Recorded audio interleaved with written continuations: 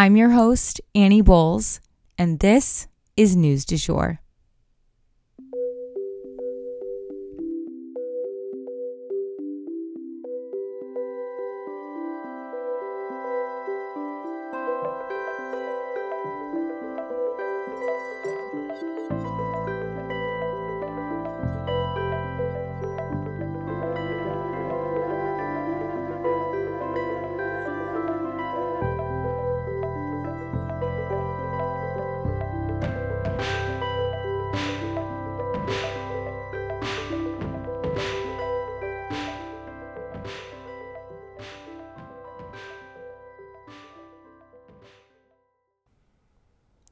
Hey you guys, and welcome back to the News du Jour. Today for our first story, it's going to be kind of a longer one, but we're going to be discussing when rivalries turn racist. Content warning here, this story involves extreme racism as well as death threats. So Capitol Hill has been dealing with what would seem like partisan bickering and drama, except that it also seems to have turned both racist and violent. So let's go ahead and introduce the key players in this conflict. Representative Lauren Boebert from Colorado is a Republican and very, very far to the right. I'm not clear as to Lauren Boebert's exact ethnicity, and I do bring this up because it is somewhat relevant to this story. I actually tried to do some research on her ethnicity because to me it looks like she could be Hispanic or Native. I couldn't find any information on that, so maybe she's white. But anyway, we'll dig into the story and that context will become a little bit more clear. But Representative Omar is a Democrat from Minnesota. She is a Black Muslim woman who does wear a hijab.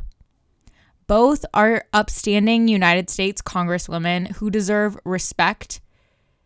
However, Representative Boebert made some horribly disparaging comments about Omar on videotape. And not about her political views, but derogatory comments about her. In the video, Boebert is heard and seen saying that she was afraid to be on the elevator with Omar because she was quote-unquote black-hearted and evil. She also referred to Omar and her staff members as the Jihad Squad in this same video and insinuated that Omar was a terrorist by saying she was glad she wasn't wearing a backpack, implying that she may be a suicide bomber. Clearly, those comments are not about Omar wanting college for all or a greener economy. Those are discriminatory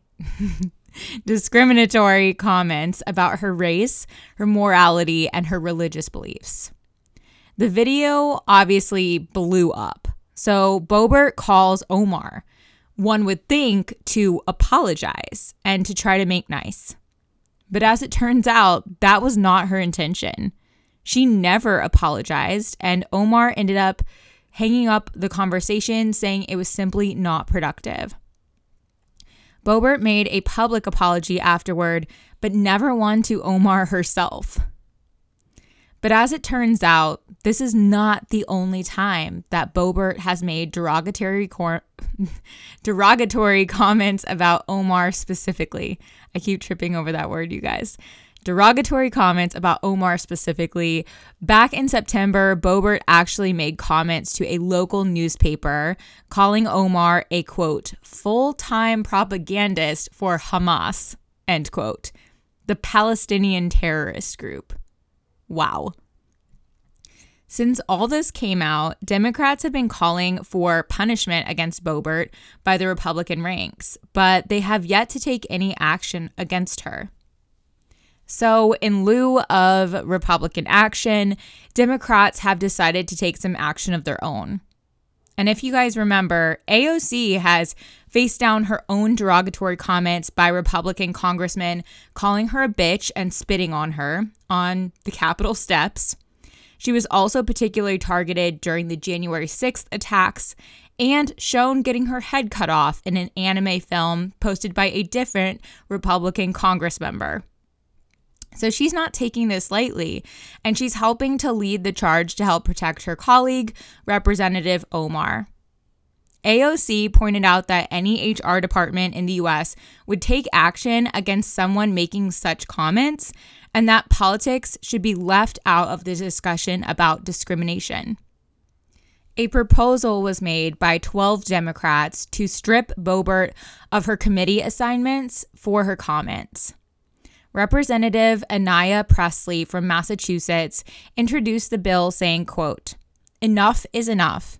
Without meaningful accountability, we risk normalizing this behavior and endangering lives of our Muslim colleagues, Muslim staffers, and every Muslim who calls America home." End quote. Representative Omar also has come forward with a threatening voicemail that she got from an unknown number following ending the call with Boebert. Here is the exact voicemail. She played it before Congress. Warning here, though, it is very graphic. I'm going to play you a voicemail that we received hours after I got off the phone with Representative Boebert after she posted her video. "We see you Muslims saying nigger bitch. We know what you're up to. You're all about taking over the country. Don't worry, there's plenty that will love the opportunity to take you off the face of the fucking earth. Come get it, bitch, you fucking Muslim piece of shit, you jihadist. We know what you are. You're a fucking traitor. You will not live much longer, bitch. I can almost guarantee you that we, the people, are rising up, and you will be tried for a military tribunal, and you will be found guilty." For those of you who did not hear it very well, let me read you what the voicemail says. "We see you, sand N-word bitch. We know what you are up to. You are all about taking over our country.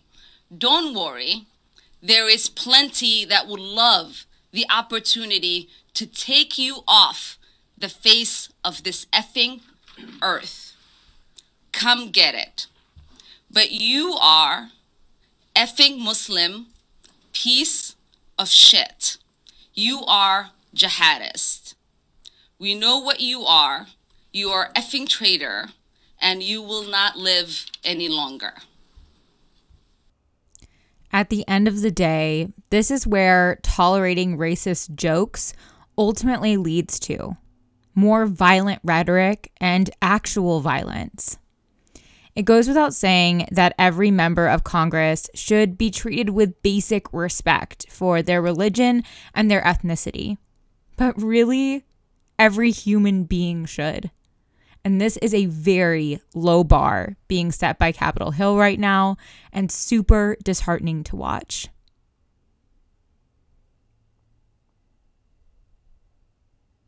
And for our next story, New Zealand is slowly phasing out cigarettes. Okay, so New Zealand may be on to something, you guys.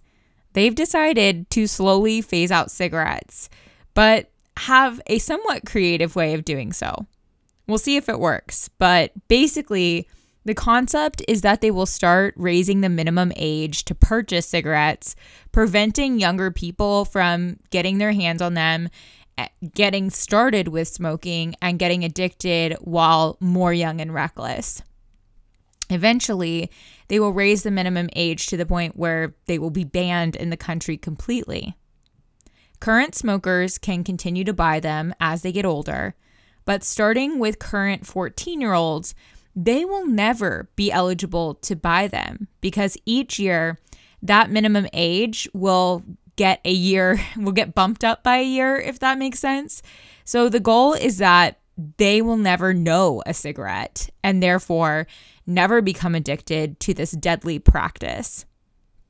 Their health minister said of this law, quote, We want to be sure young people never start smoking.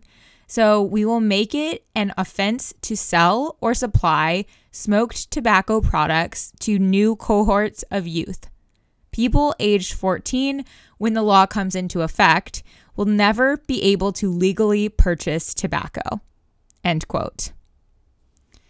So right now, this plan is only a proposal, but it's expected to pass and become law within the next year or so. We'll definitely keep you guys posted on this because it's a super interesting way of phasing out smoking because, as we all know, it's not good for you. And that is the news du jour.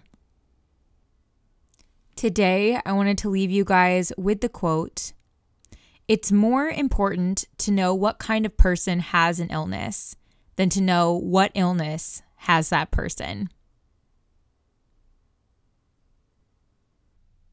If you enjoyed this episode, please consider becoming a patron of our podcast. For $7.99 a month, you can unlock tons of perks like breaking news text messages so that you're never out of the loop. Tons of bonus episodes are already up there ready for you to binge, and a discussion board full of networking opportunities and much more.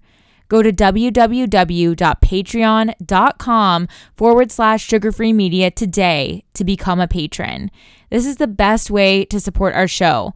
Our patrons make News du Jour possible. But a couple other ways to support our podcast are rate and review on whatever podcast platform you use to listen, share on your social media, you have influence, tell your friends, family, and colleagues that you love News du Jour and why you listen. You can also follow us on social media under sugarfreemedia.co on Instagram, just sugarfreemedia, all one word, on TikTok, and sugarfree_media on Twitter. We also have a weekend newsletter called Dreamers Digest that's full of dreamy content recommendations for your weekend and a life update from yours truly. Sign up today on our website, www.sugarfreemedia.co.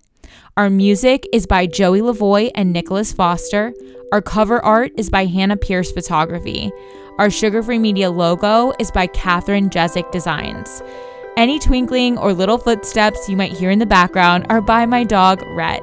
He's a rescue pup and always records with me. We appreciate you listening and look forward to telling you about the news again next time on News du Jour.